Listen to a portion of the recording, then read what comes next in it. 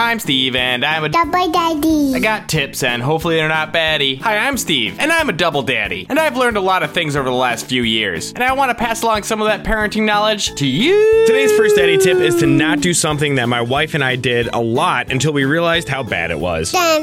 Don't laugh when your toddler talks back to your spouse. Why, Andy? Charlotte likes to get in some back talk from time to time, and we used to crack up when she did it because we thought it was cute. But then we noticed that Charlotte was talking back much more because she thought we enjoyed it. I like it. So now we have to cover our faces and go into the other room to laugh when Charlotte says, "Whatever, Mom." Whatever, Mom. I'm Steve, and I'm a Double daddy. The second daddy tip this week is for parents who have 2 or more kids. Make sure that you have all of the same milestones documented for them. Yeah. If you saved one umbilical cord, save all of your kids' umbilical cords. If you have a video of one kid rolling over, make sure that you have that for all of your kids. If you do this, you can avoid some hurt feelings in the future.